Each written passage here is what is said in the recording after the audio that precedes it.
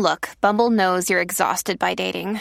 All the, must not take yourself too seriously, and 6'1" since that matters. And what do I even say other than, hey?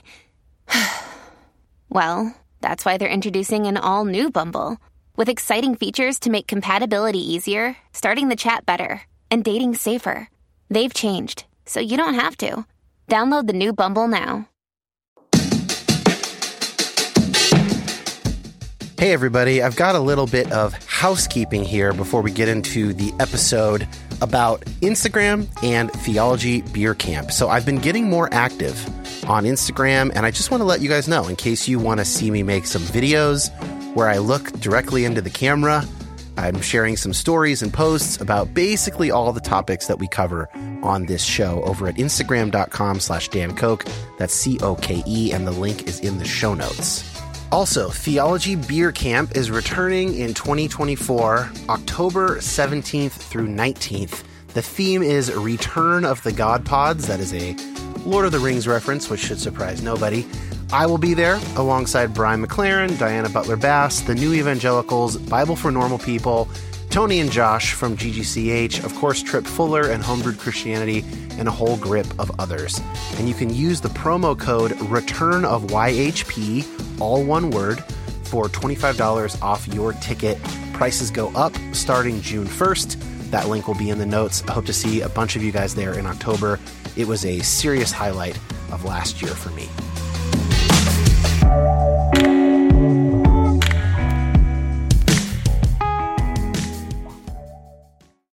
Something that has only come up kind of on the periphery in this show, it's never had its own episode, for instance, is this question of climate change, accelerating climate change. And what do we do about it? What do we do about it as people of faith? Even faith aside, let's say you believe it's real and you feel some obligation to humanity. There are questions around how to think about it. What should we hold ourselves to? What kind of ongoing education is necessary? What kind of ongoing personal life changes are necessary or worth doing or possible to do? It is a dizzying, massive topic. I have personally really wrestled is the right word. I have wrestled with it because I have gone back and forth between relative extremes of, nihilism about it, and then on the other end, like almost a puritanical drive for perfection for my own family and self. And frankly, I don't have a comfortable landing spot on this issue. It is in process for me. I have reached out to at least one or two possible guests, read and looked at some books, and nothing has come of that yet. None of those guests have been able to do it. But it is a topic that I will come back to in the future. But in the meantime, the guys, two of the guys from the Nomad podcast, a fantastic UK-based sort of progressive Christian spirituality podcast, have put together this super well-edited, well-produced, beautiful episode on climate change and our response to it, and this kind of elbow of time that we're in where we know that this will be an emergency, but for the most part, it's not an emergency yet. We're going to hear from scientists, activists, farmers, poets, and theologians. It's called Everybody Now, Climate Emergency and Sacred Duty. I hope you guys enjoy it, and we will be back next week with a more standard You Have Permission episode.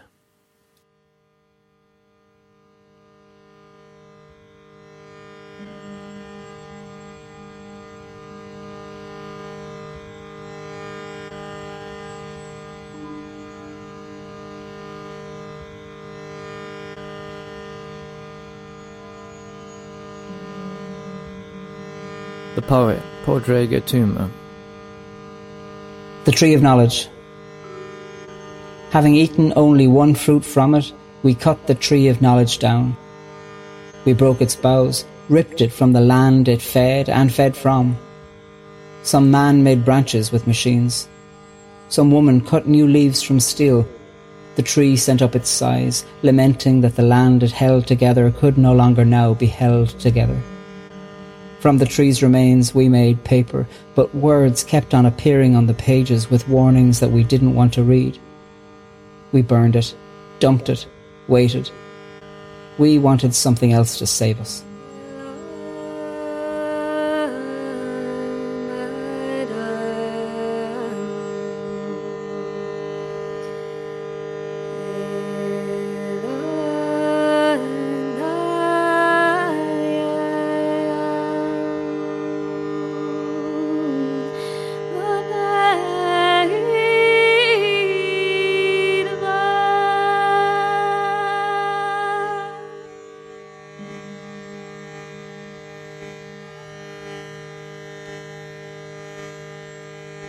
My name's Dr. Gail Bradbrook. I'm one of the co-founders of Extinction Rebellion.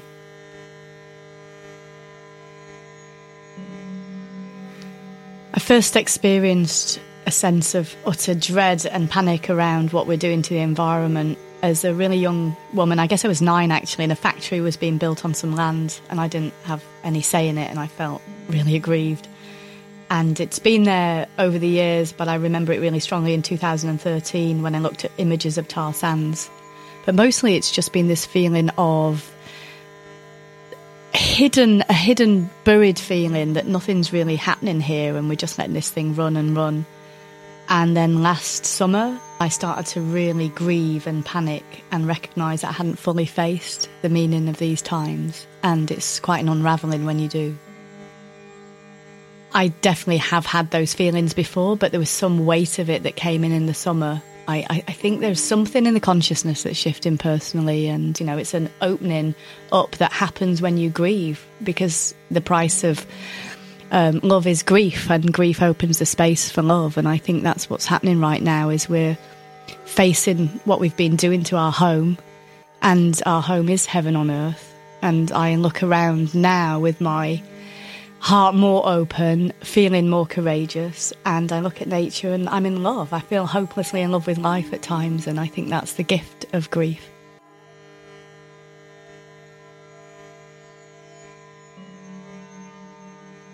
The climate scientist, Professor Kevin Anderson. Let's just use the barrier reef that people know about, they've heard about.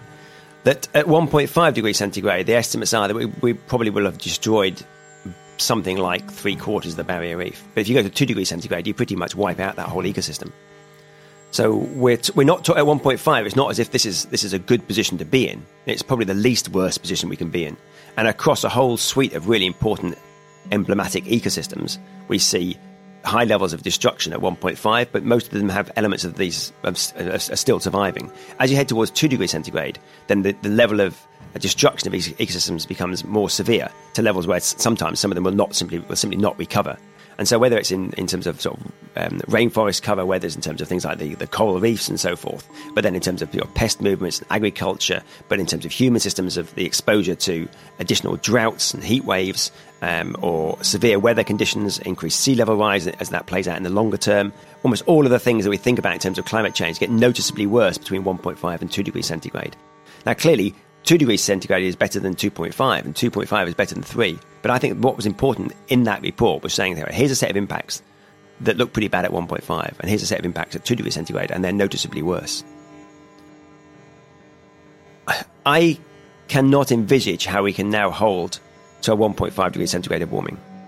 I cannot imagine scenarios that would deliver such rapid cuts in emissions. But I think there's still a reasonable to outside chance we can hold below 2 degrees centigrade of warming. I hope to be wrong. I really would like to be wrong on the 1.5. I hope other people can come up and say, well, here are ways that we can do this. It's the area I work on, and I can't understand how you would make those sorts of changes rapidly enough.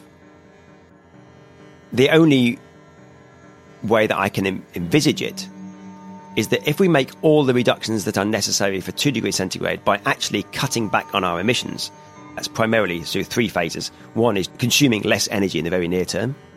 In the medium term, to dramatically improve our use and efficiency of that energy.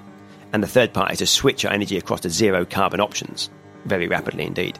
If we do all of those things in line with 2 degrees centigrade, and this technology that a lot of people talk about now called negative emission technologies, these don't exist. These are in a few pilot schemes, but mostly in the imagination of professors and academics and on computers and so forth.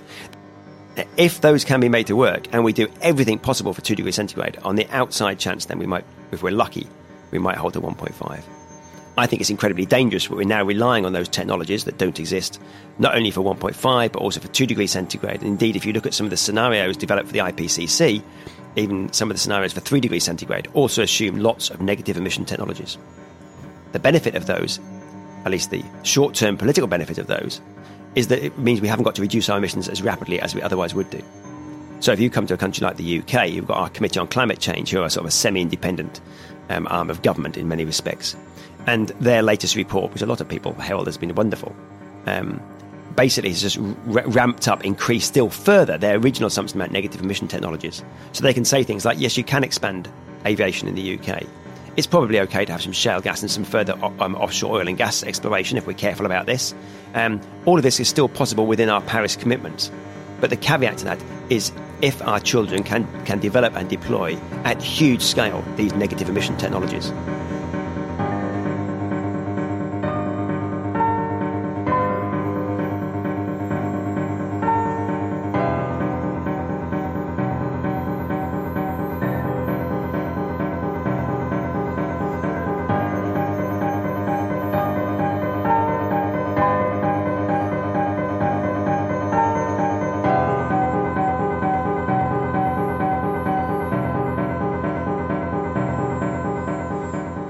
We don't know exactly how things will play out.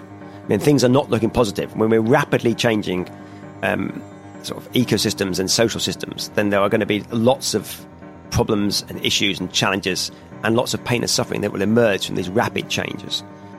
So we're seeing pest movements, changes in rainfall, changes in heat waves, changes in migratory patterns of species and of people, as people will certainly some parts of the world will be moving to find more appropriate areas that are climatically more suitable to live in. And often these will play out against other existing tensions. Some people have argued that climate change was one of the exacerbating factors, and let's be clear, it exacerbated factors. It wasn't causing what happened in Syria. So they had had a very long drought, which had some implications on stressing certain communities. But then obviously on top of that, and much more important than that, were all the other stresses that occurred there. But this is, with just 1 degree centigrade of warming, what we're already starting to witness is climate change exacerbating existing problems elsewhere in the world. And in Darfur, we saw changes in rainfall patterns that looked like they were linked to ongoing climate change. And that created, because of the way the pasture lands were used and because of the migration of some of the tribes and so forth and cultures within those communities that occur every year, that people weren't moving on as fast as they had done previously. So the next group were coming in, and you got fighting again there and lots of deaths as a consequence. So climate change plays out in ways that it builds on other tensions, at least at the moment. I think as we get increased levels of warming, what we're going to start to see is that climate change is sometimes the principal cause for some of these social frictions that we see around the world. You can also see in things like Haiyan, which was a devastating typhoon in the Philippines a few years ago, or indeed in Mozambique more recently, or more well covered in the media, things like Sandy in New York, the storm event there, that we've already seen about 20 centimetres of sea level rise as a consequence of the additional warming from burning fossil fuels. And we are going to see ongoing increases in sea level, and they could be very significant. I mean, a metre across this century isn't an unreasonable estimate. Some people estimate it could be quite a lot higher than that. But what we will be seeing is a lot more across the following century or two, because we are setting in train now ongoing melting in Greenland and parts of Antarctic. Once we've started that, it's hard to imagine how you could possibly reverse it. And there are some very worrying signs that we're starting to see this happening a little bit earlier than we had expected. And this means then once we've started that, once we trigger that, then we will be seeing changes to the land masses, significant changes to the land masses across the globe. And you think that most cities, most people live around the coastal zones, you start to see a whole suite of really major implications for these parts of the world.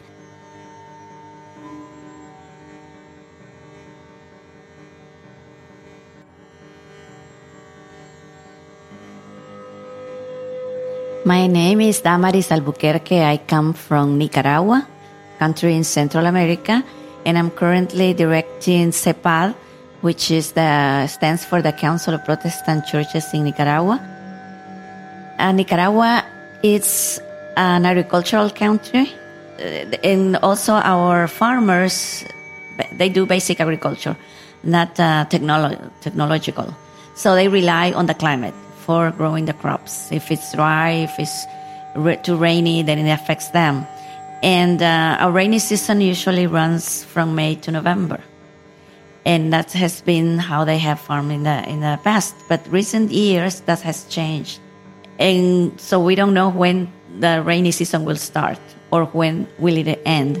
And it has been more dry in the recent years, and also bring some flooding at the end, because we are close to the Caribbean.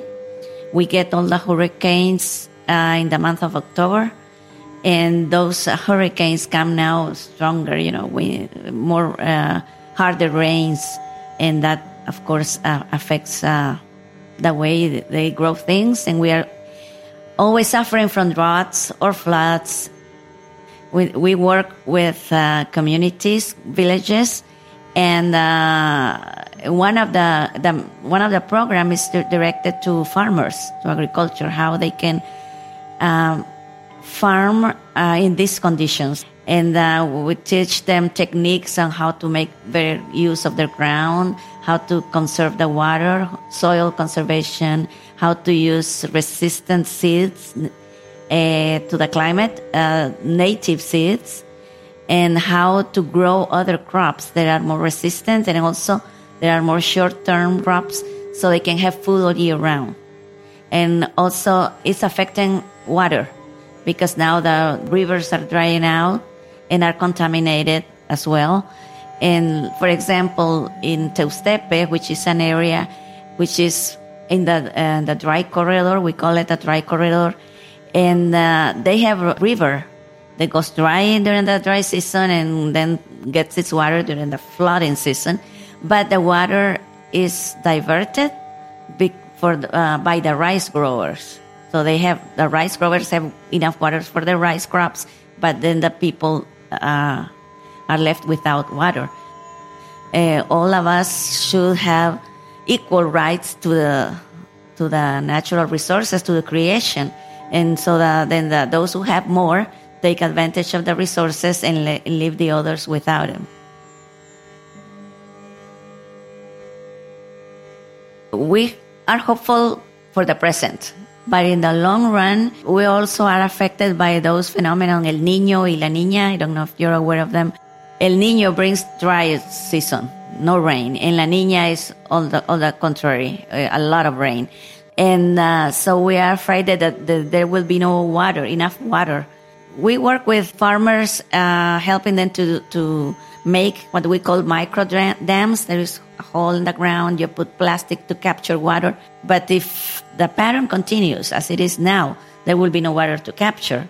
Also, we work with them with water filters, because the water that is available is contaminated. I think it will not be too sustainable in the long future if we don't make any changes to protect our environment.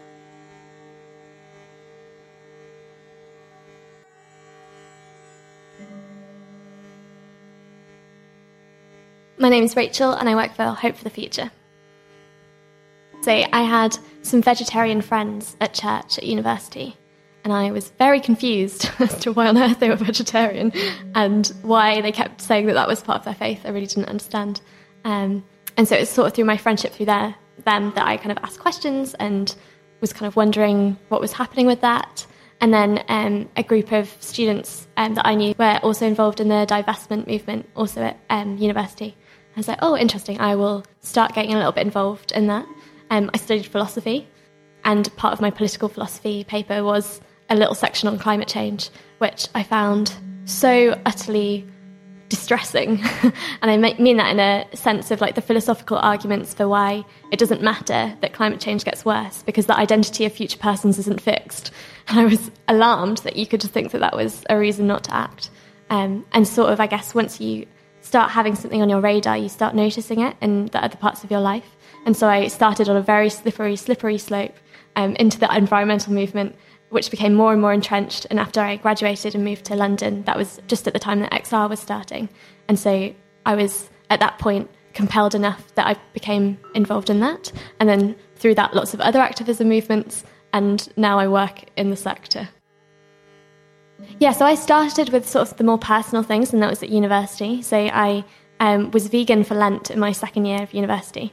And mostly it was just like, well, I want to be able to say that I've tried it. And then at the end, during Holy Week, I was like, I will reflect on this. And then that was when I started making the links between faith and the environmental movement, and I was very convicted by it. So that was the beginning. And then the following year, I kind of made that decision that I wouldn't fly on a plane ever again, which was a big choice, but one that I felt I needed to make and sat right with me. And that still kind of held through.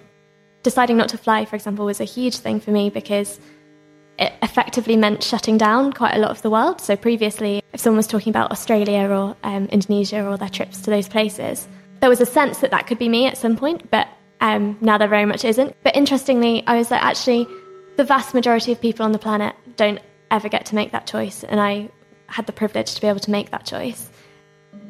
I think there's something really interesting about kind of a biblical parallel between you find your life when you lose it, and actually when you make choices that are costly, you also gain in a richness of something else that I don't really know how to put into words, but that has definitely been true in my own life. And the things that I've decided in this area is that it now no longer feels like a sacrifice at all. It just feels like I found new sources of life in being able to make those decisions. We're in the 6th mass extinction event. That's clear from the science. It's named in the science. And scientists use words like biological annihilation on their papers. You know, there have been 5 other extinction events. People know about the dinosaurs. And we're looking at, I think, around 1 million species potentially going extinct. And if they don't get extinct, they're going to be near obliterated, you know. 1 in 5 mammals in this country may be gone within a decade. In the UK is one of the most nature depleted countries in the world, and that's one of the things that breaks my heart and also lifts my heart. You know, I was on an organic farm recently, a small one, and there were swarms of insects like there used to be in my childhood. And when I go to places where there are packs of sparrows, it always seems to be the sparrows that get me. I always think they're like little working class birds, aren't they? Like in packs and a bit ordinary looking and gorgeous. So it's important that we are real. And I think what we stumbled across, Roger's original paper that he put together was called Tell the Truth, and asked people to act accordingly. And it was like, let's stop doing this thing that the Green Movement's doing, which is pussyfooting around reality. Let's say it as it is. Let's tell the science as it is, and including the precautionary principle. So I don't know if you know, but the 2050 target the government seems to have adopted, which is a nightmare, it has only a 50% chance of succeeding. So they've given themselves a target, and we know they miss targets, and with only a 50% chance of succeeding, of keeping the temperatures in any kind of safe domain. This is not, I mean, if you don't get the waiting list right on the NHS, people will suffer and some people will die, and that's appalling. And what we're talking about here is the potential extinction of the human race and a mass extinction of plant and animal species. You have to use strong words when you're dealing with things like that. And the other word, rebellion, you know, it's a very British thing in some ways, rebelling. It's not something we do easily, but we do have a history of rising up. And as we say, we're not in protest, we're in a space where the social contract is broken. You know, it's wherever you are on the political spectrum, you might be more centrist or a bit more on the right. There are political commentators like Hobbes or Locke who talk about the right to rebel and actually the duty to rebel. So the Declaration of Rebellion, if people read that online, I think it's a beautiful piece of prose. It was written by Simon Bramwell, who's one of the first people who were part of Extinction Rebellion and Rising Up. And it has that depth of Britishness in it, I think, of the idea of duty and things being sacred, and how we love this land. You know, the idea that you love your land and you love your country seems to have been again adopted by the right, whereas I think, you know, I absolutely love this country. It's gorgeous, and I love the people. I love our humour. I love how we play with irony. I love that cringing feeling of embarrassment we have around each other that's just ridiculous and none of us seem to be able to get over, you know.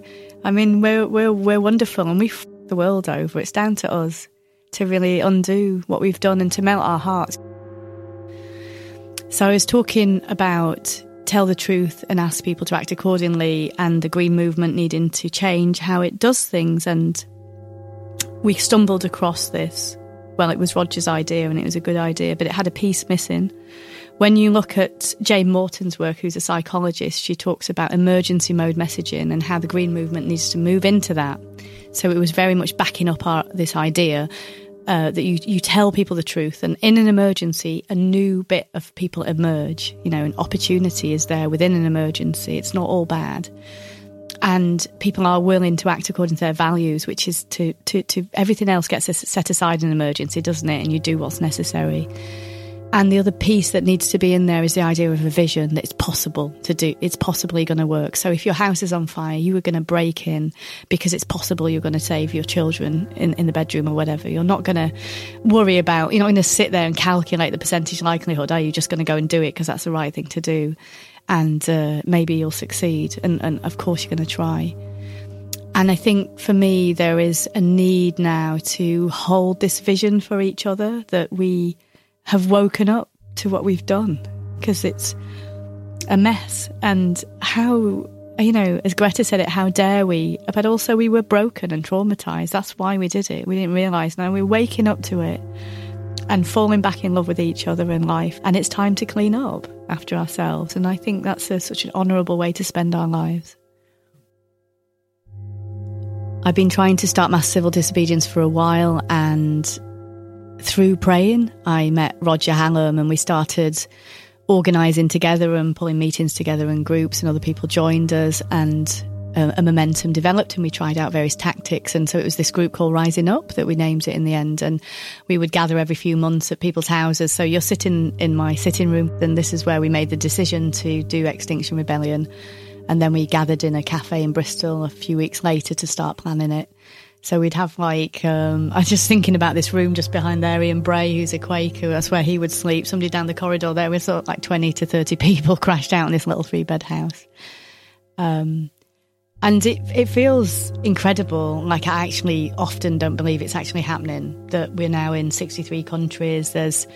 We have a reach on social media of 1 million people, and it's growing all the time. There's over 200 groups in the UK, and it's heading so far so good, you know, in the right direction in terms of numbers. It needs to have about 2 million people in the UK that are actively supporting a rebellion.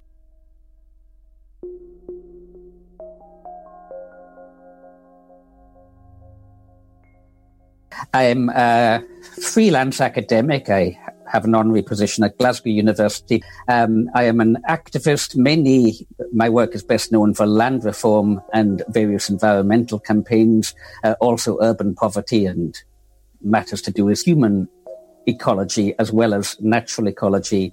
Alistair McIntosh, calling in from Glasgow during lockdown. Issues of climate change and how we appraise the science of climate change have been very much on my mind, and I've used the lockdown usefully to complete that work. I'm noticing much greater propensity to anger, to flashpoint type stuff, and I think it's a combination of the actual effects of being in lockdown and folk starting to go get a bit rattled by it, and the whole constellation of circumstances of our time, of which the virus obviously is one element, but by no means the only element, and in the longer term, a relatively small element compared with climate change.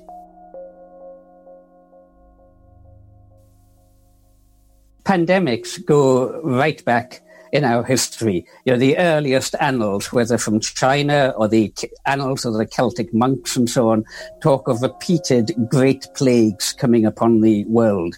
Archaeologists will tell you that when you find a deserted medieval village or signs thereof.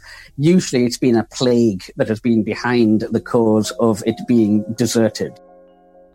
Trends in human behavior very much increase the likelihood of pandemics. The World Health Organization since 1990s has had on its pandemic section of its website a warning that pandemics are likely to happen in the future. It's not a question of if, but when, and that when they do come, they could kill millions.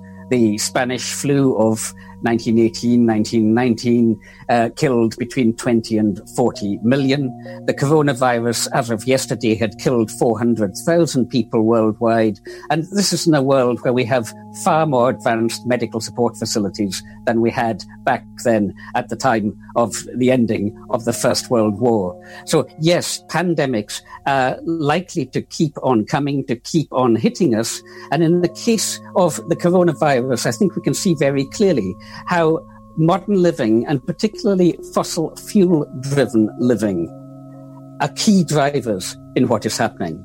Because fossil fuels have enabled us to live with very intense population density. So when you've got a lot of people close together, you've got a considerable pool for infections to spread, combined with the fact that that mandates things like factory farming, and the intensive factory farming of animals could well be a factor in this coronavirus. And then the third factor is that fossil fuels enable rapid transportation around the world. So, it's thought that the reason there was so much of it in northern Italy was that they had close trading links with Wuhan province. So the virus was maybe brought back there and got a foothold early on. That's only made possible because we can jump on a plane and be across the world tomorrow, carrying the virus with us in ways that in the past would be a very much slower process.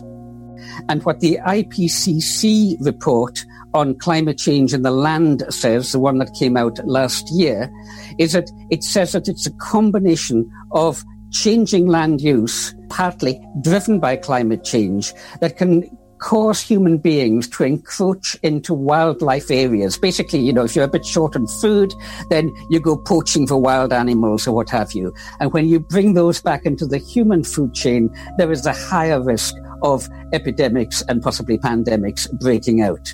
So a threat multiplier is something which you can't directly lay a finger on, but it is likely to increase other forms of threat, whether threats of agricultural failure, threats of conflict, or threats of pandemics breaking out. I think that the pause, as I heard a friend of mine call it the other day, the way in which we've all had to go on slow, we've been laid off our work and all the rest of it. The pause has led to a reduction in greenhouse gas emissions. At the peak of it in China, I saw one statistic that said that the CO2 emissions had reduced by 25%. But, still churning out 75%. Most of the factories kept going. Most of the agriculture kept going, and so on. Aviation, although we focus on it a lot, is responsible for only something like 2% of emissions. So simply stopping the planes in itself has not led to a dramatic drop in CO2 emissions. So the CO2 is still building up. And the concern that I have that, what are we seeing? But as soon as it starts biting, you get President Trump in America saying that he's going to relax environmental regulations on corporations to make it easier for them to compete again. You have the Chinese advertising cars to try and get the car economy going. And here in Britain, Boris Johnson doing the same thing with reopening not just garden centres first, but also car sales rooms first. So my concern is that we've seen a little bit of what can be done, but there is huge counterpoint pressure to bring back consumerism as usual with all the emissions that will entail. The theologian Hannah Malcolm, calling in from lockdown. I guess it's 3 months now for us. My husband and I have been in lockdown in Moss Side in Manchester, where we live, and my husband is more vulnerable, so we have to abide by stricter social distancing rules. And I think one of of the real challenges that it's brought home for me as someone who has to manage my own chronic mental health condition, and who also relies quite heavily on being outside, being amongst other creatures in order to manage my well-being, has been a reminder of just how uneven access to other creatures, access to the living world is for people in our country. Losses of green space, losses of other creatures, the loss of the living world has been much more keenly felt in lower-income neighbourhoods and communities, and something like how much local park, how much green space per person in a neighbourhood is a really telling measure of the uneven ways that we treat each other. Historically, we've made this theological distinction between natural evil and moral evil, which has been our way of dealing with the fact that some kinds of bad things that happen in the world, we can say, well, that was the direct result of human sinfulness, and other bad things that happen seem to be part of, being in systems of violence more generally. So a natural evil might be something like an earthquake that kills people. Moral evil is a person that goes out and kills people. One of the consequences of climate breakdown has been that the lines between moral and natural evil have become really blurred. So we know that this virus is a consequence of our sinful relationships to other creatures. Lots of people have made the connection that environmental destruction makes viruses jumping from animals more likely. And then also, as climate breakdown continues, we're going to see more and more of these kinds of events. So things like SARS, bird flu, and coronavirus, those kinds of epidemics and pandemics are going to become more and more frequent, and wrapped up in that kind of blurring of those lines between what we've maybe traditionally considered human spaces and non-human spaces. Is that, that's the result, that blurring partly of our prioritization of our current economic models over everything else. So I think it's fair to say that the two are kind of inextricably linked.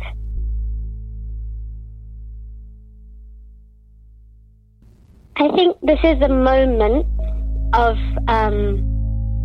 it's a revelatory moment where we have a glimpse of both our capacity and our willingness for responding to global destructive events.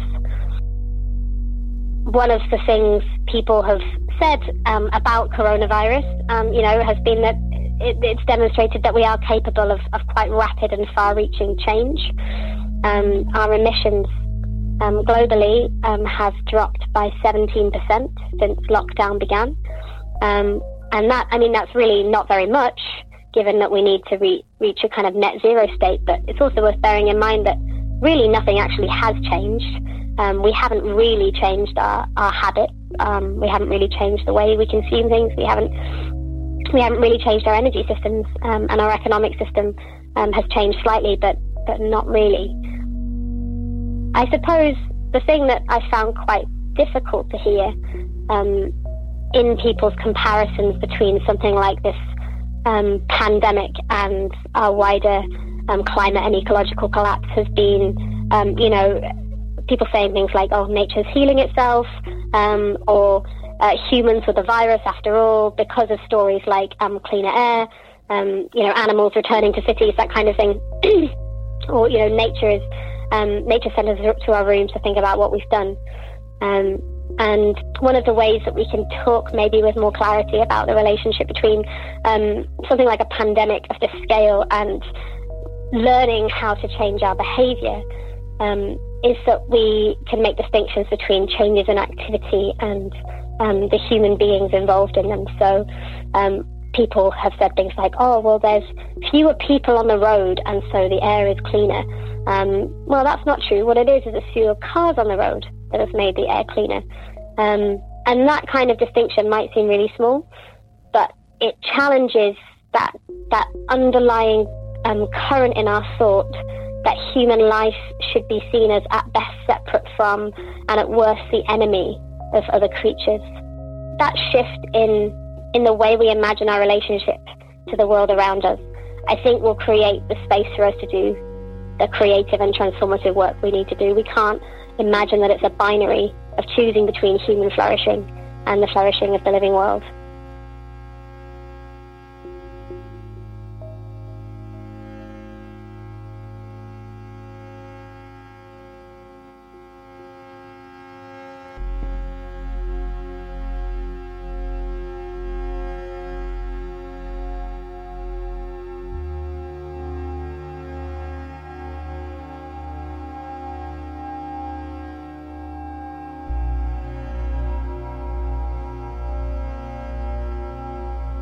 Poet Zena Kazemi. You bring me a doll and tell me to point to where it hurts. I tell you, I need an atlas. Bring me a globe. I place my fingertip on the northernmost point and let it spin before me, and watch grand mountains and dying oceans and pillaged forests and lifetimes pass before my eyes, and wonder how I would rearrange it if the earth was just a small sphere in my hand. I'd fill in the disappearing coral reef with the colors the world is so ready to forget. I'd dip both hands into the oceans of time and carry back home the extinct species to the seas. I'd take the water from the melting ice caps in buckets to the barren deserts, move the unsung clouds from our grey skies to drought-stricken lands, and fill the hands of farmers extended in prayer with the rain we so readily complain about. I'd move the bulldozers out of the rainforests so that the trees will not be disturbed in their prostration to their Lord, and take them instead to the separation wall in the West Bank in Palestine.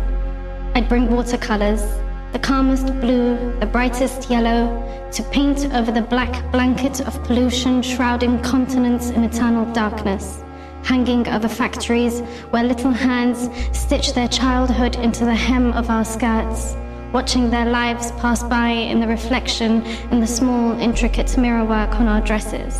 When I have finished, I'll run my finger along the borders, erase the sketch marks of the colonizers, until the globe is no longer a map, until the word map is erased from history, and the earth returns to just being God's canvas, ready to be adorned by tomorrow's hands.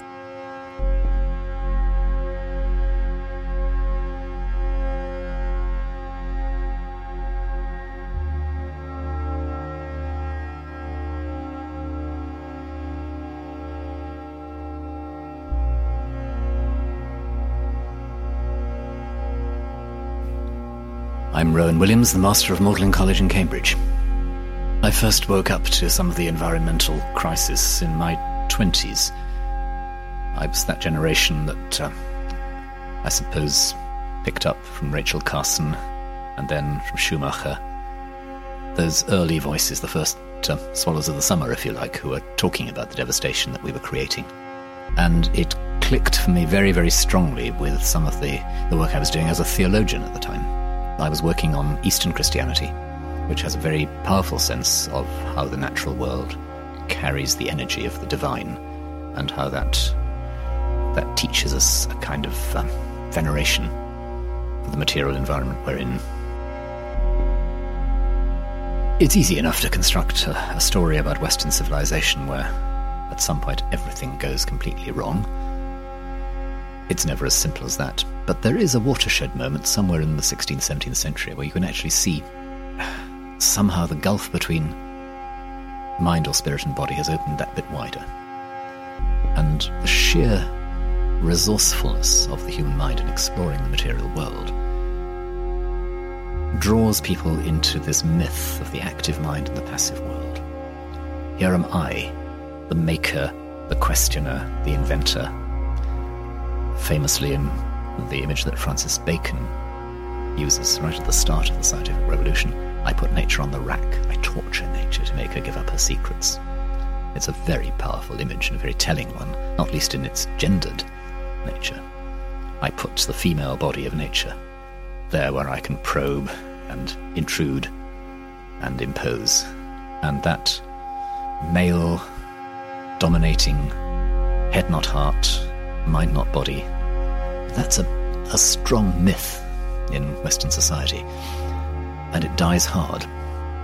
You will still have people, a very distinguished American philosopher, saying, at the end of the day, there is just stuff.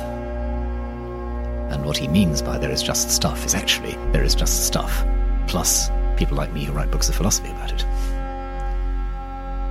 And what we lose in that is the sense of involvement in, interdependence with the world we're in. We treat that world out there as something we're not part of. And there is that moment, as I say, in the 16th, 17th century, where the gulf really starts opening up.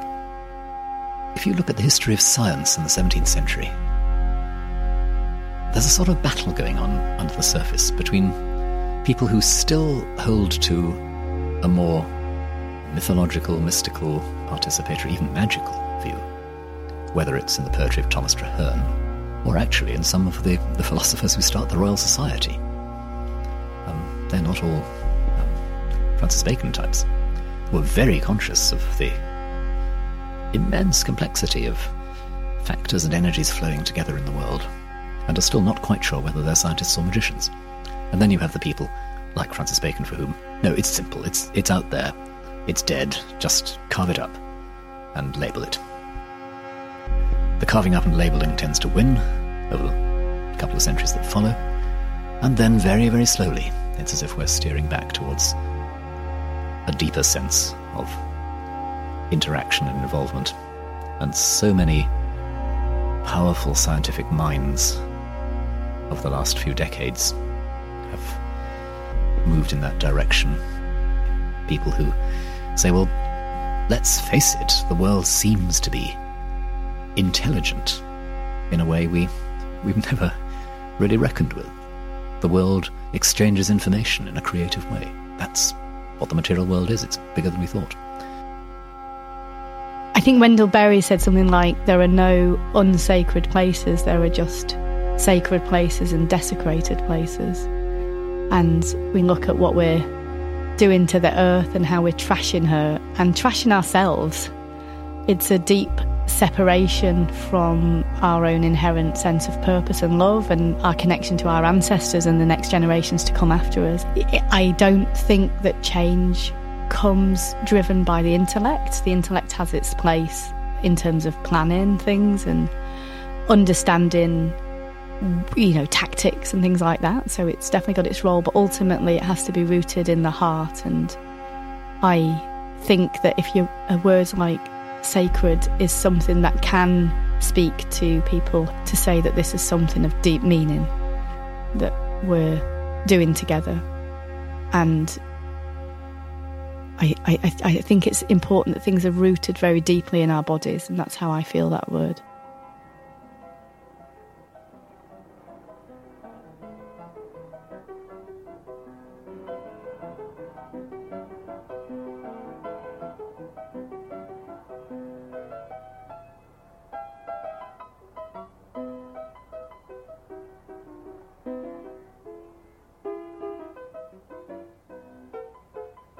The Reverend John Swales.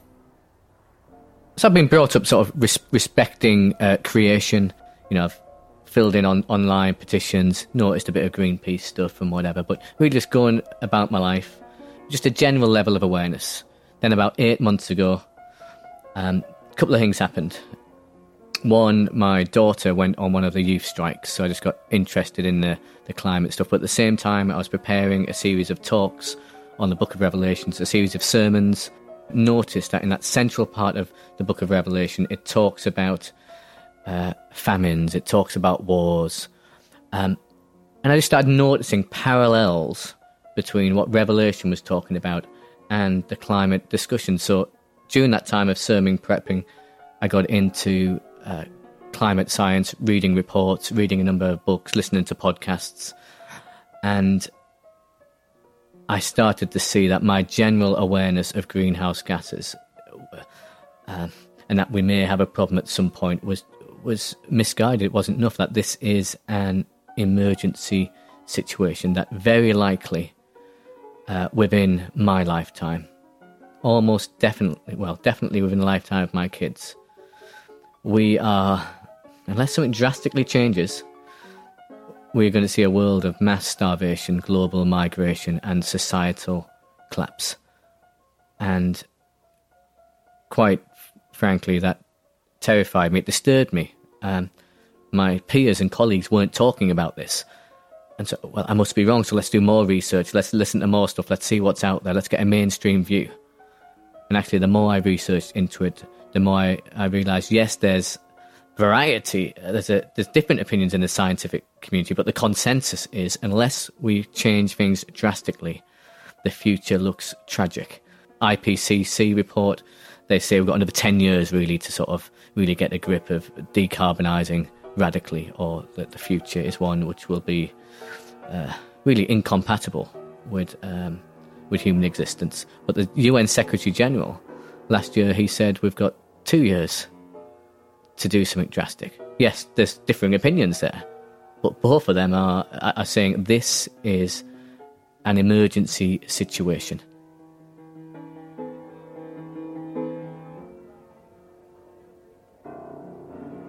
So I preached my series on the book of Revelation, and I noticed the parallels, that there's beastly forces at work today. The unholy trinity of unrestrained capitalism, of consumerism and individualism. I'm complicit with their power and force, and now my eyes are open. And as I look at the climate science, as we try and predict the future, well, all hell in one sense is breaking out. Climate change is a threat multiplier. We will see more wars, we will see more famines, we will see more disease, we'll see more refugees. All hell is beginning to break out, but what we see now in the Western world in a shadowy way, we will quite soon see in Technicolor. And I think what we'll see in the coming years is people waking up and grieving for a future which will no longer be.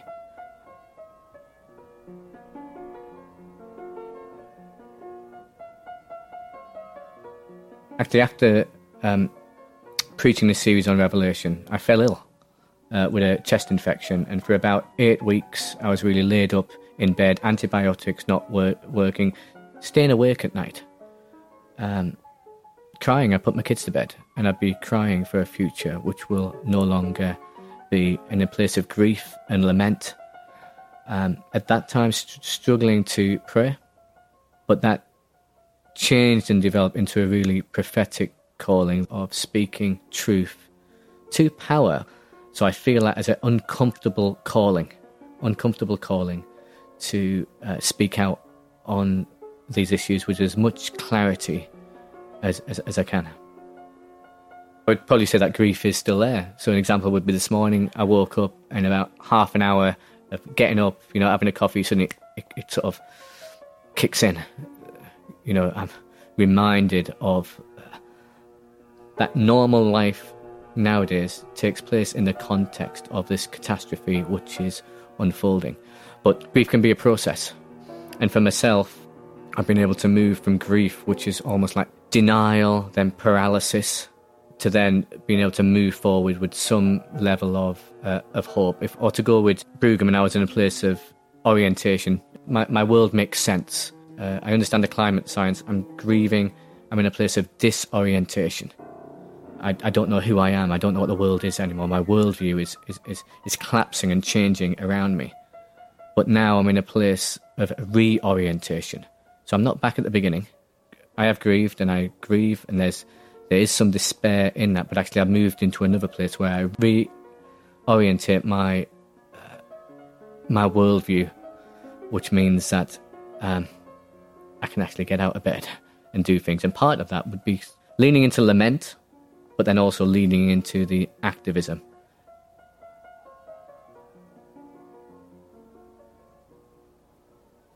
My hope is that I'm more present in the present. I thought I could dictate and control the future. Just in the sense of that's how I imagine things. I can't. In the present, I can really be there.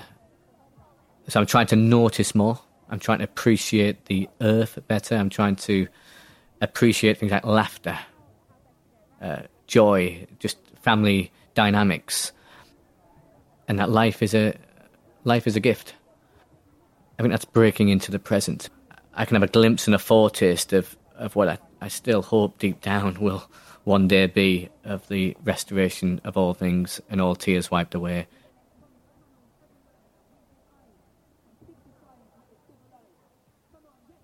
Grief is different from despair. Despair says nothing will change inside or outside. Grief says things have changed and things will change. If they're to change for the better rather than the worse, I've got to understand the grief and go into it and somehow make sense of it.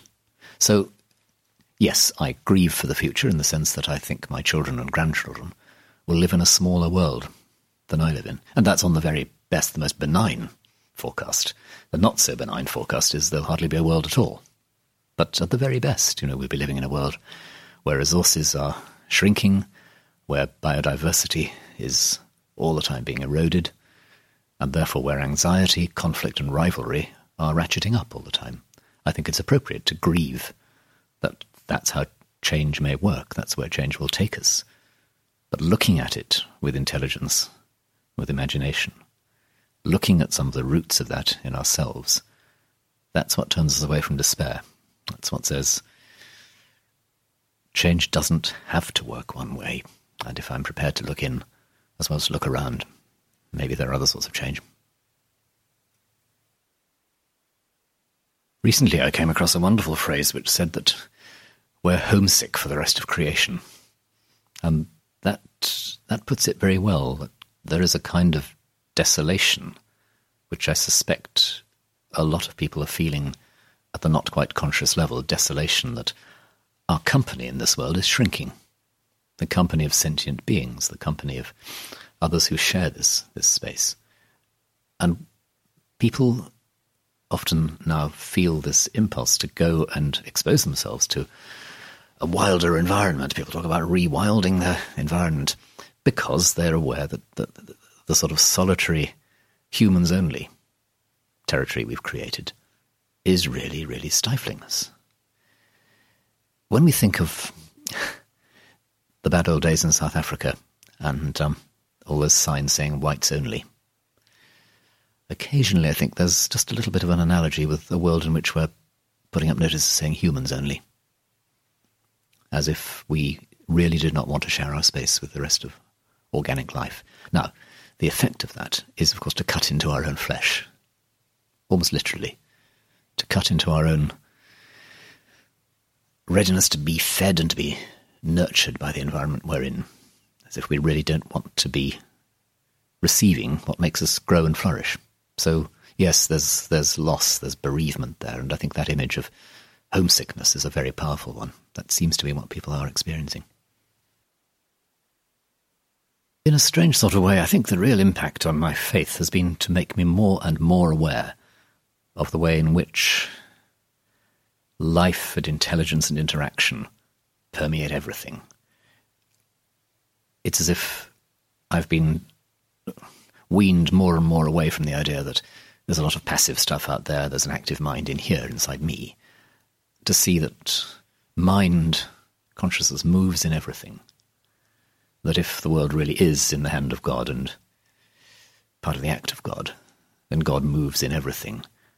And the big mistake we make is to think that the world is just a lump of dead stuff.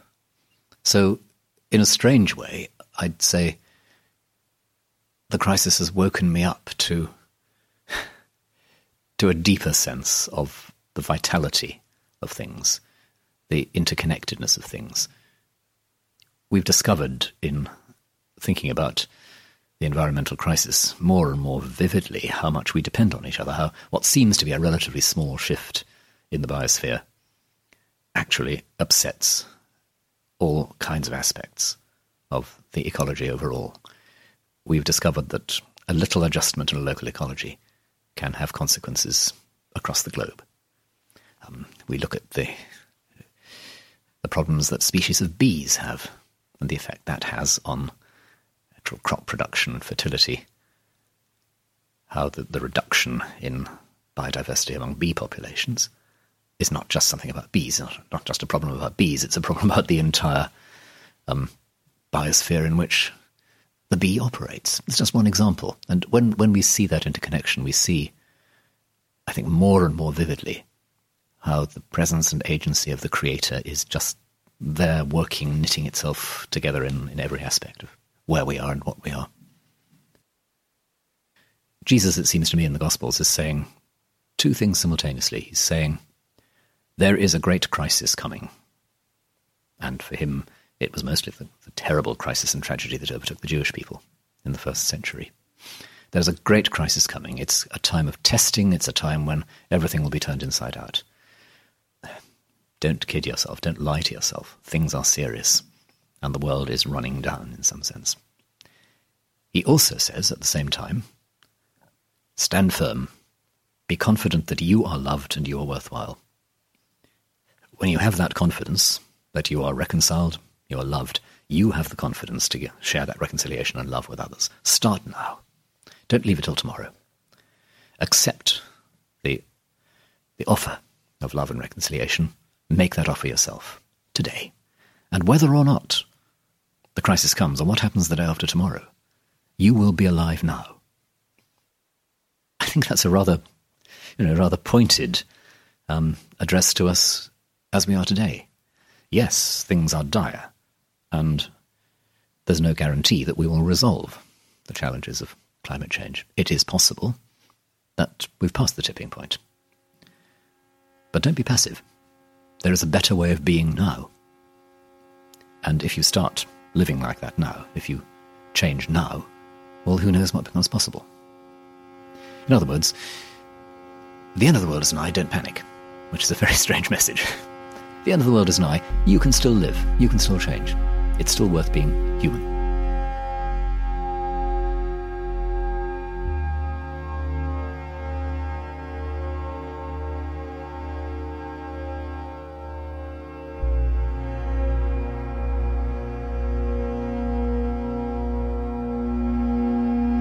I was just thinking about the IPCC report and 3 to 4 degrees this century and then 1.5 degrees. And I think for the first time I worked out how old I would be, and it's like 35 probably when we hit 1.5 degrees. And I'd never quite let my thought process get to the realization that in all likelihood I will see a world of 1.5 degrees and then 2 degrees and then 3.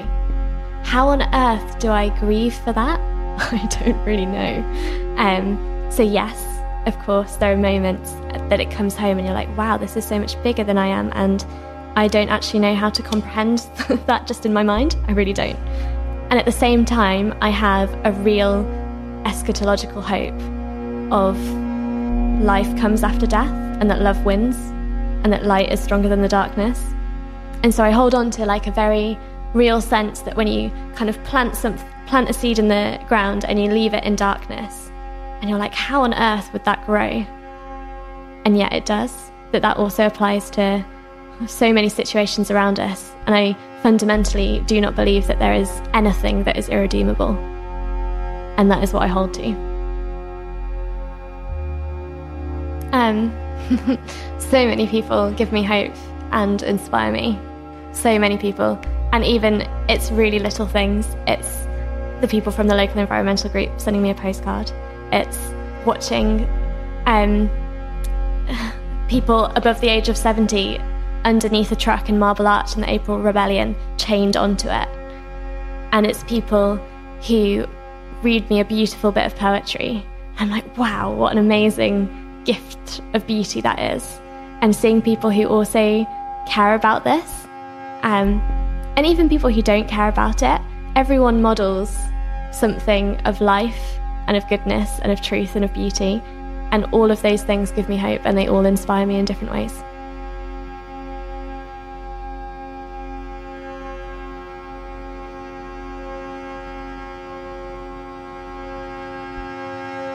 Troubling times are ahead.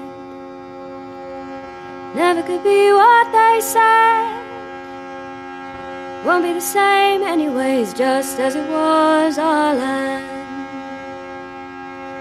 And it breaks my heart, 'cause there's still love here, and it breaks apart the life we share. And it speaks of love that you don't want me to go, but I said it before, I want to live happily, but that doesn't seem quite right anymore.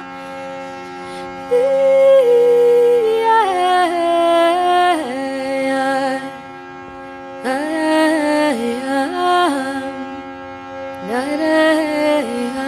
you ask what this is for, I want to live for my cause, ready to lay down my nights and my days for this war. And it breaks my heart that there's still love here, and it breaks apart the life we share, and it speaks of love that you don't want me to go. But I said it before, I want to live happily, but that doesn't seem quite right anymore.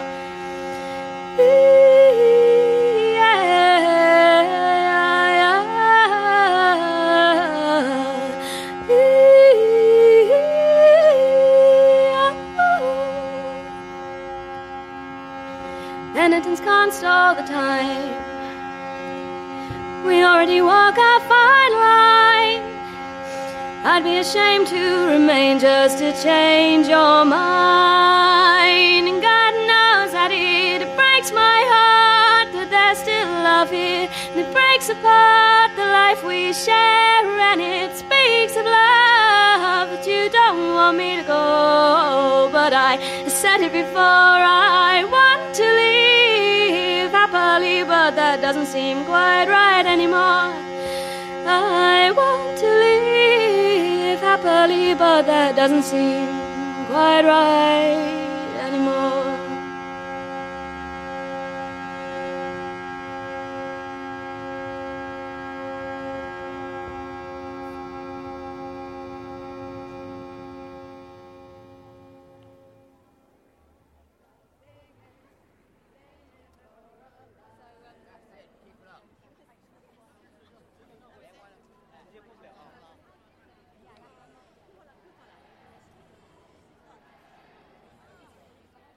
What is living?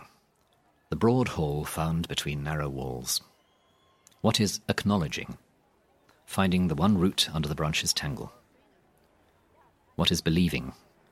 Watching at home till the time arrives for welcome. What is forgiving? Pushing your way through thorns to stand alongside your old enemy. What is singing? The ancient gifted breath drawn in creating. What is labour but making songs from the wood and the wheat? What is it to govern kingdoms? A skill still crawling on all fours. And arming kingdoms? A knife placed in a baby's fist. What is it to be a people? A gift lodged in the heart's deep folds. What is love of country? Keeping house among a crowd of witnesses. What is the world to the wealthy and strong? A wheel that turns and turns. What is the world to Earth's little ones? A cradle, rocking and rocking.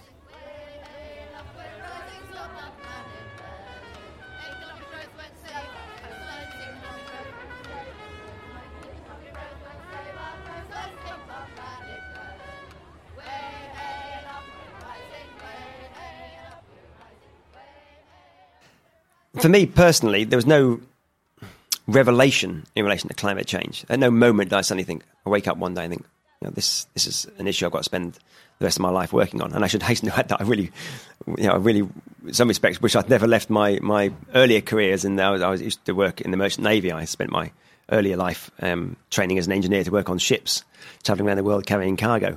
It started to be interested in issues of climate change, and then I went back to university to study issues of climate change, and with various small breaks in between, I've basically been working on it since the 1990s. But at no point did I think, did I wake up to think this is the most important issue. It was a gradual evolution, and that evolution came across, I think, because it became increasingly evident that we were choosing to fail.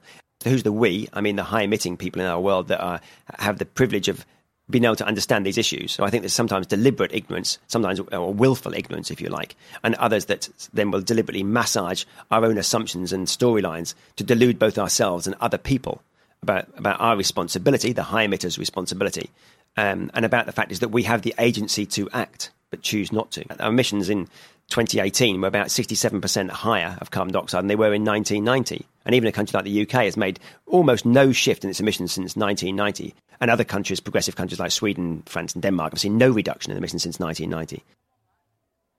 50% of global emissions come from 10% of the world's population. 70% of the emissions come from just 20% of the population. And in highly unequal countries like the UK or in the US, for instance, then those breakdowns are not that dissimilar.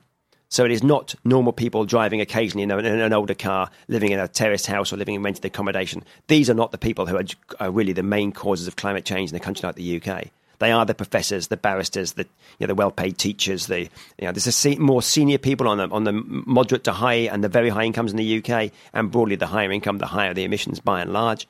That these are the people responsible for the lion's share of emissions, even in the UK.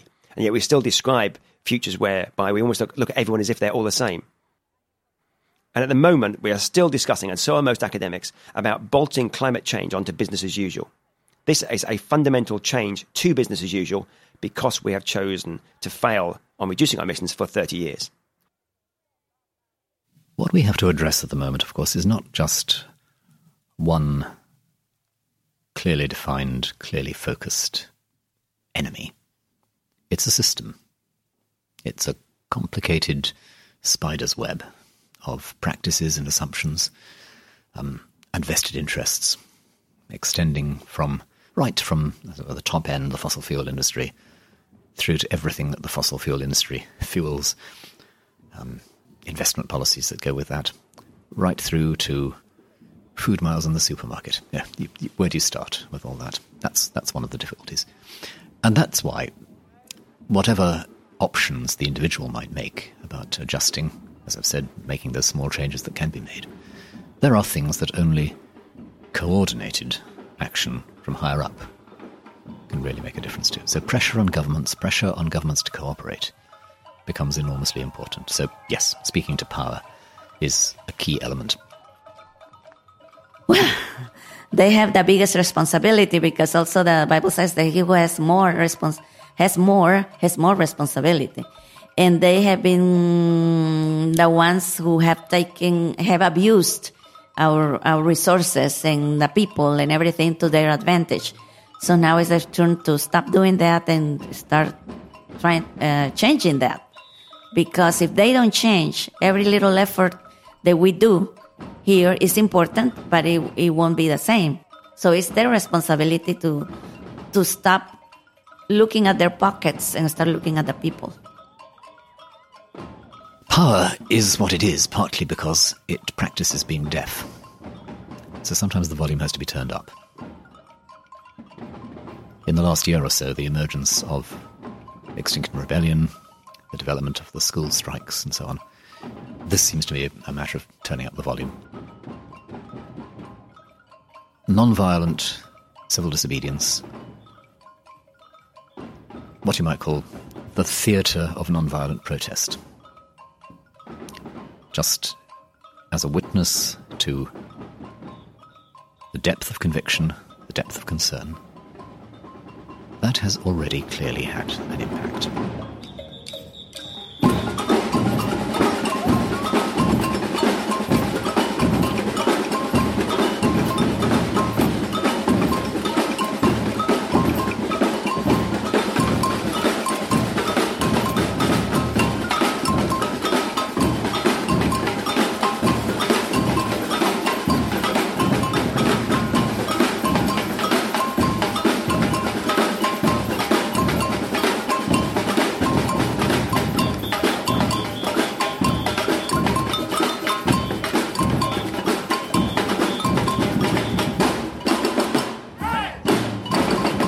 People sometimes ask about the legitimacy, the morality, if you like, of defying the law or resisting the law, or breaking the law.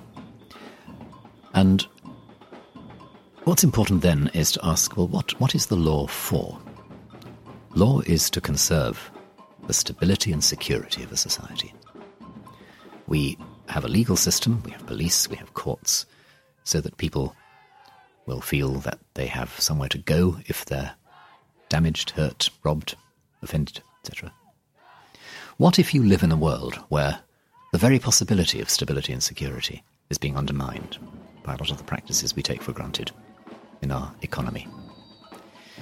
Then you have, in a way, to drive back towards the first principles of law and say, yes, okay, I'm defying or transgressing this particular regulation for the sake of law itself, that is, for the sake of a society which has security, stability, justice, etc. I accept the consequences. If I break the law, I go to jail, fine. But I'm, if you like, calling the law to account in terms of its own first principles. In Leeds, set up with a few like-minded people, set up Christian Climate Action Group in Leeds, and then a few of us decided to go down to the October Rebellion, and it has to be one of the most strange, beautiful, sad, holy experiences which I have had. At one point, I was with we had a bit of a choir formed. There was protesters, grandparents locked on to each other and locked onto the ground, refusing to move because and they're going to be arrested. But the police are waiting for the bolt cutters and whatever to arrive. So I found myself walking the streets of London, weeping, crying, like leading morning prayer by a hearse, where people have locked themselves on to the hearse, and you're there praying for people and joining with the protesters and finding my liturgy changing with the context. This needs to change the language that we use. I found myself reaffirming people's baptisms in Trafalgar Square, becoming more aware than ever that the buildings and the architecture around are representative of power and industry and the powerful. And instead of saying to people, do you turn from sin, I'd change that, make it more specific to the context. Do you turn from unrestrained capitalism, consumerism and individualism? And then the people who had reaffirmed the baptism would head off into the City of London to be arrested. Very strange situation to find myself in. What's interesting with civil disobedience, I often think people like it in the past and admire it in the past and go, oh, the wonderful suffragettes or Martin Luther King or Gandhi, and then when you do it today, it's problematic and annoying. And actually we have a history of civil disobedience in this country that, people often again point to the suffragettes, but since then, there's been they were mass trespassers, and that's why we have the right to roam, and people like the Ramblers Association came out of mass trespass. We had people pulling up GM crops and get involved in civil disobedience, including Prince Charles. So we have a good tradition of it, and it's about doing what's right. Duty is to honour sacred law and the law of love. And civil disobedience is a manifestation of that. And I also see it as very initiatory, because we're stuck in a system that wants us to stay quiet and wants us to keep our heads down and keep consuming. It's very narcissistic. It's very self-indulgent. And there's something about saying, I do not stand by this system. And when you commit an act of civil disobedience, it's a breaking of your relationship with something. It's a Rubicon to cross. And when people do it, they have an inner transformation very often. It has an element of trickster in it as well. It has an element of mischief in it potentially, but certainly an element of sacred service. So I was really amazed getting into the environmental movement, holding a space which is sort of inherently confrontational, because you're saying, I don't like the status quo and I want to be counted as being anti that. And as someone who, I really dislike conflict, I cannot tell you how much I dislike it, I find that an incredibly difficult space to hold, but also a really powerful one. And I think there's something about stepping outside of the ordinary into something that feels extraordinary, that opens your eyes to other dimensions of the extraordinary as well. And so when I'm standing in a place that I can sometimes feel a little bit nervous about, I'm also most open to God. And I find it an amazing place to pray, and also an amazing place to have fellowship with other people, because my experience with the environmental movement is a lot of people are wrestling with and acknowledging their own brokenness and that of that they see in the world and the people around them. and they're working out, how do I go forward with this? Oh, I think kind of love, hope, sacrifice, all of these different ideas. They're all very much open questions that people have, and there's a lot of diverging opinions about where they're moving towards as well. But it's a space that's very open to, I guess, the cracks and brokenness and vulnerability. And it's a really amazing place for connection with other people and to experience church in a different sense of that word. In my job here in Leeds, I work closely with the police. I'm a friend of the police, receive grants from the police for the work I do. In the context of the October Rebellion, I was struck by both the humanness of the police, but also struck by how they are a tool of the state. So while I was there, a Section 14 was declared for the whole of London, which meant it was illegal for myself to gather with a couple of others under the name of Extinction Rebellion, even if you weren't committing an offence except for the Section 14 being in place. That's gross misuse of power. So in one sense, the police aren't friends. They are there to do their job. At the same time, every police officer is made in the image of God. If I get to know each police officer individually, I'm getting to know something of more of what God is like. This is a situation where there's maybe 30 people all locked onto baths, locked onto structures. And I was weeping because it was beautiful. The police were there dragging people away, and the people sat on the ground were singing songs of peace. And I'm upset because I'm seeing, grandmothers and scientists and professors and teachers and builders being dragged away by the police. And the police officer came up to me and said, "Are you all right then?" I said, "No, not really." And she said, "Why is that?" I said, "Well, I've got some questions." She goes, "What are those?" I looked at her and tried to catch her eye. And I said, at what point as a police officer does your conscience not allow you to do what you're being ordered to do? And she leaned forward and she said to me, "You need to know, I've handed in my notice. I've only got 2 weeks left, and I've already been in touch with XR to be one of their police liaison officers." I went there with the intention of getting arrested. Just before I went, my nana, my grandmother, died, and I had a funeral, which I had just a couple of days ago, which I was leading. And I decided not to add extra upset. So I was in a strange place where I went there with the intention of getting arrested, but then was actually trying to avoid arrest, which was more difficult than I thought. I was getting stopped. I'd have a vicar collar on, walking around London with a retired friend. Police officer would come up and say, "Are you a protester?" I'd say yes, and he'd say, "The only place you can go to now is Trafalgar Square." And I would say, "I'm not going to commit an offence, I'm not going to sit in the road, I just want to go to Westminster Abbey and pray." And I was told very clearly, "The only place you can go to now, you have no permission to go anywhere else." It took everything within me not to sit on the floor there and get arrested. In this country, we have, in my view, a kind of pretense of a democracy, and any ways that we break the law are a way of saying that this land, law is not being used in a healthy way in this land, and therefore I need to break the law to make myself be heard. People don't pay attention when you stand on the sidelines holding a banner, unfortunately. They can have some value, writing to your MP, signing a petition, going on a march.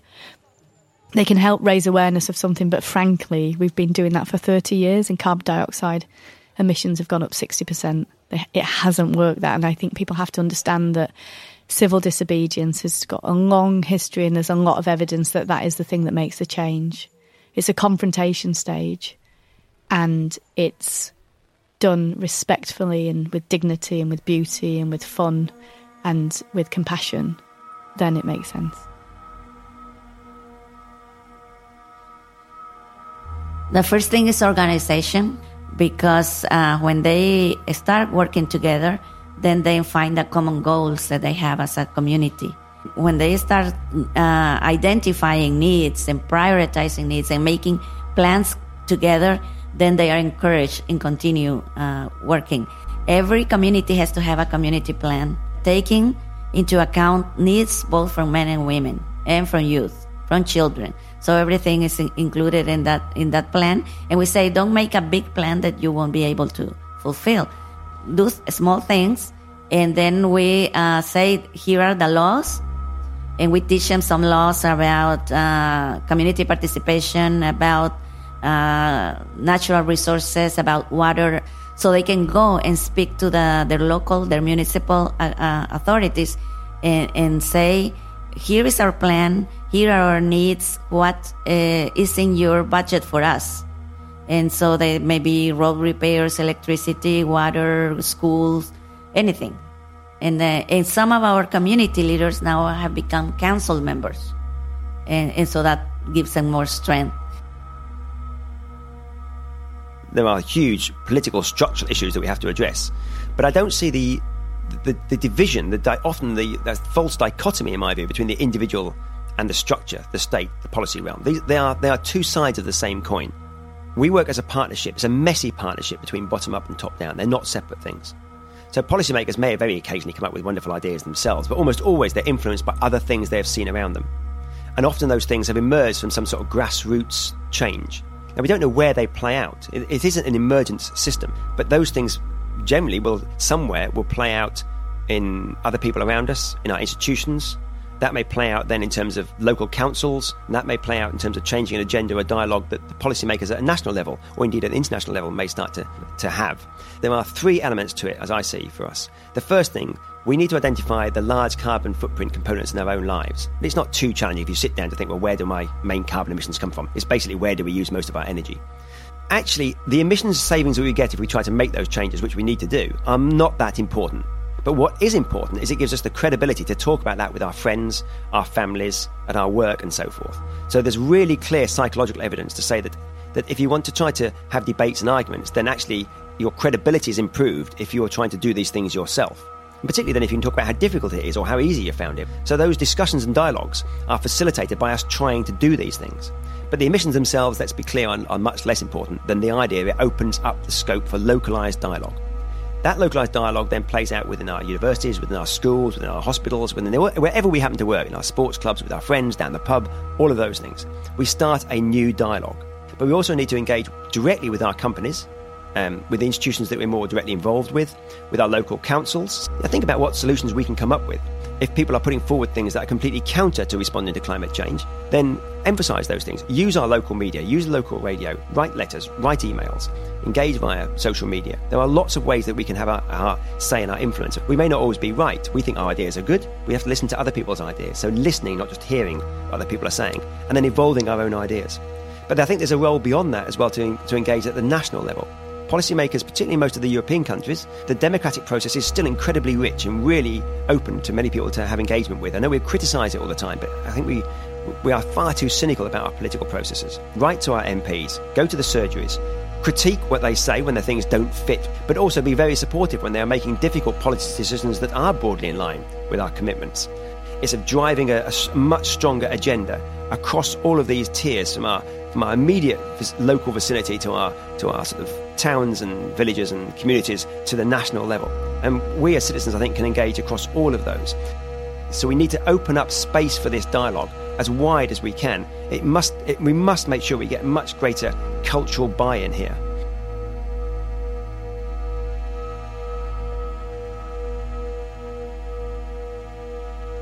Sometimes these other communities will have different cultural framings, different ways to look at the issues, different sets of insights that could be really revealing to the rest of us as well. So we need that wider portfolio of thinking about these issues.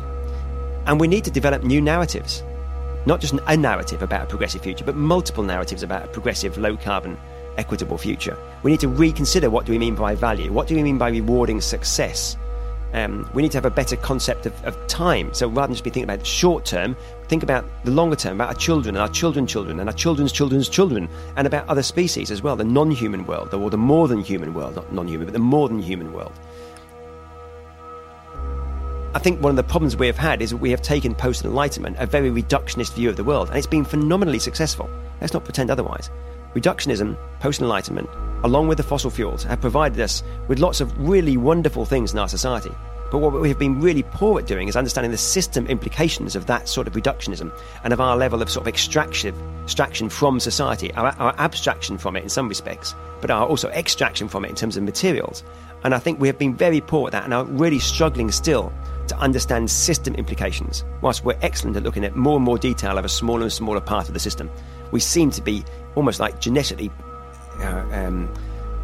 unable to be able to stand back and look at the bigger system implications. But I think we have to start doing that. And sometimes maybe other cultures have been better at doing that than the sort of than the dominant sort of Western culture that we're seeing, certainly around us in the Northern Hemisphere, and influencing other parts of the world, perhaps unduly influencing other parts of the world. Ultimately, this is going to be it is going to be a messy partnership on every single level between the 7.5 billion people living on this planet, between us and other species as well, between technologies and politics and the social sciences and the humanities. There are no silver bullets to this problem. There are no very clear pathways, and probably won't be a single clear pathway. It's going to be an iterative learning process. But we can't sit on our laurels anymore. We have to start to respond immediately. We should have responded yesterday. And because we didn't, it's much more profound sort of rates of change that we require today. But we need a much wider constituency of voices to be heard if we are going to respond in any reasoned fashion to the challenge that we have brought upon ourselves.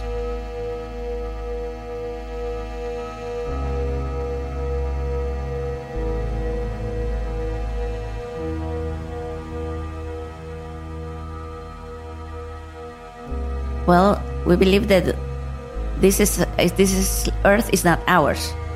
It was created by God, and Jesus came here to Earth, I believe, and He lived among us. He felt what we felt, what humankind felt, and He saw the needs, and He saw the. I like the passage when He fed a multitude, 5,000 men, women, and children. He could have made a miracle, out of nothing and brought the bread and feed the people. But he said, do you have something? You feed them. And they, we don't have anything. So he said, anything? Nothing? Well, here is a child with 5 loaves of bread and 2 fish. In the hands of Jesus, that multiplied. We are not asked to be just waiting that everything comes from heaven. We have to do our share. We have to find that resources, look around in a collective way. And He then told the disciples, tell the people to sit down on the green grass. So you can use the earth, you can use the grass, you can use whatever is in your hand, but collectively it will be extended to everyone. And everyone was fed. That's what it says. So I believe that as Jesus came to teach, to preach, and to heal, we are also commanded, because He also said, as the Father sent me, I'm sending you. So it's the same mission that Jesus came to do on earth that is our mission, to care for everyone else, and of course to care for creation as well.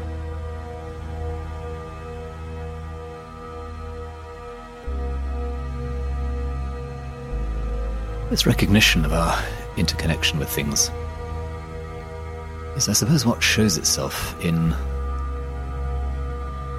a greater openness simply to understanding how it works, the kind of science that really does explore intelligent exchange in the world.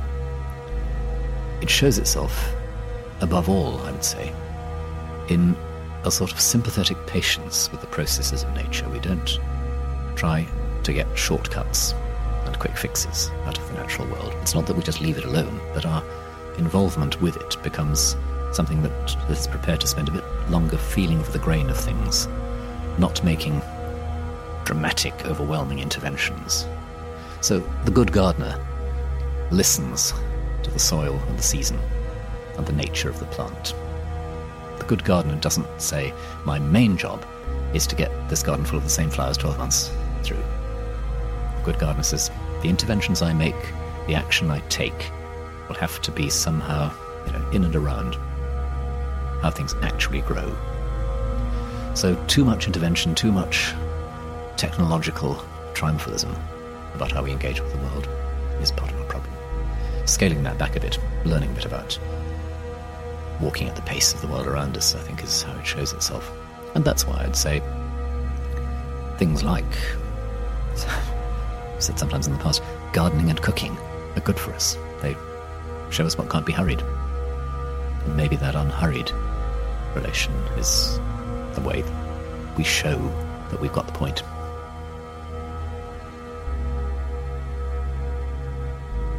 So we say that tell the truth, that's our request, and that has to be for ourselves as well. And so telling the truth is about speaking to your friends and family and neighbours about this crisis in an honest way, and about the rebellion in an honest way. We don't know it's going to succeed, and we don't know what can be saved. And if we just make it sound like, if we just work really hard and we rebel and then we're going to turn this thing around and everything's going to be okay, it just doesn't feel honest. I suppose the question is, how bad could it be?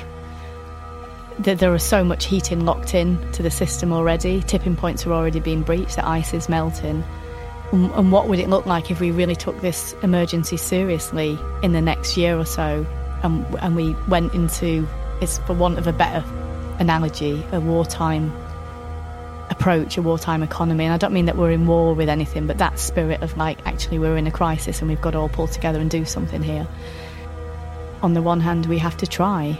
Ultimately, it comes back to this point of what's the right thing to do. Is the right thing just to roll over and give up in despair? Well, despair is not a fun place to be, actually. So I always say, look into the abyss. And it is an abyss. Really look into it. Don't shy away from looking into it, because we're a death-phobic culture. And when you face your own death, and you face death and the problems that your children are going to face, and the ones that you love, and life on Earth's facing, it's hard, but you can face it. You have the inner strength to do it, especially if you have faith. And face it, feel it, and then decide what you're going to do about it.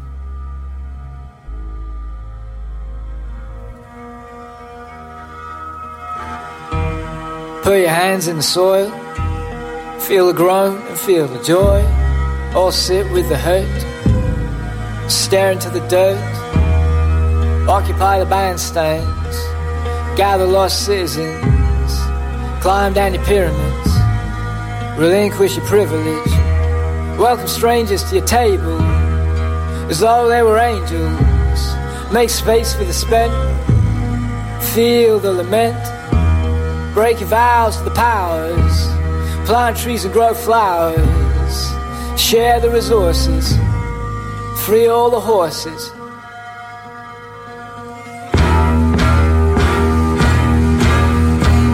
All citizens, put your hands in the soil and feel the groan. Can you feel the joy? And be still, and be still.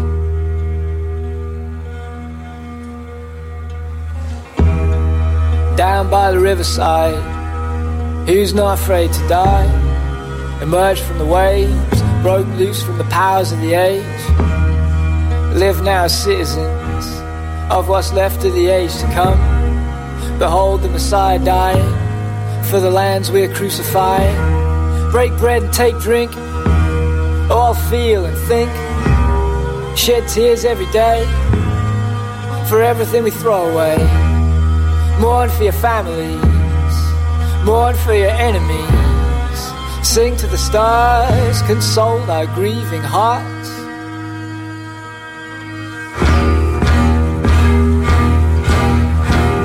All citizens, put your hands in the soil and feel the groan. Can you feel the joy? And be still, and be still.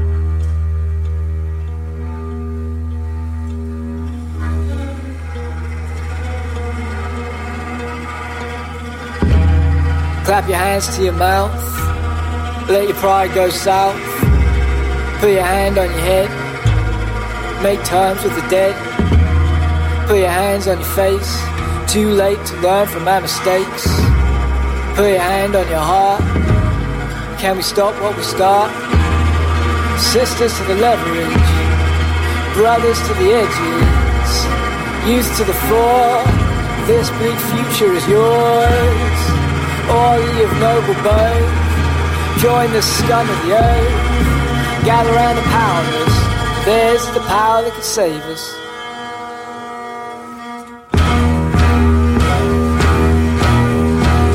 All citizens, put your hands in the soil and feel the growth. Can you feel the joy? And be still, and be still, and be still, and be still, and be still, and be still.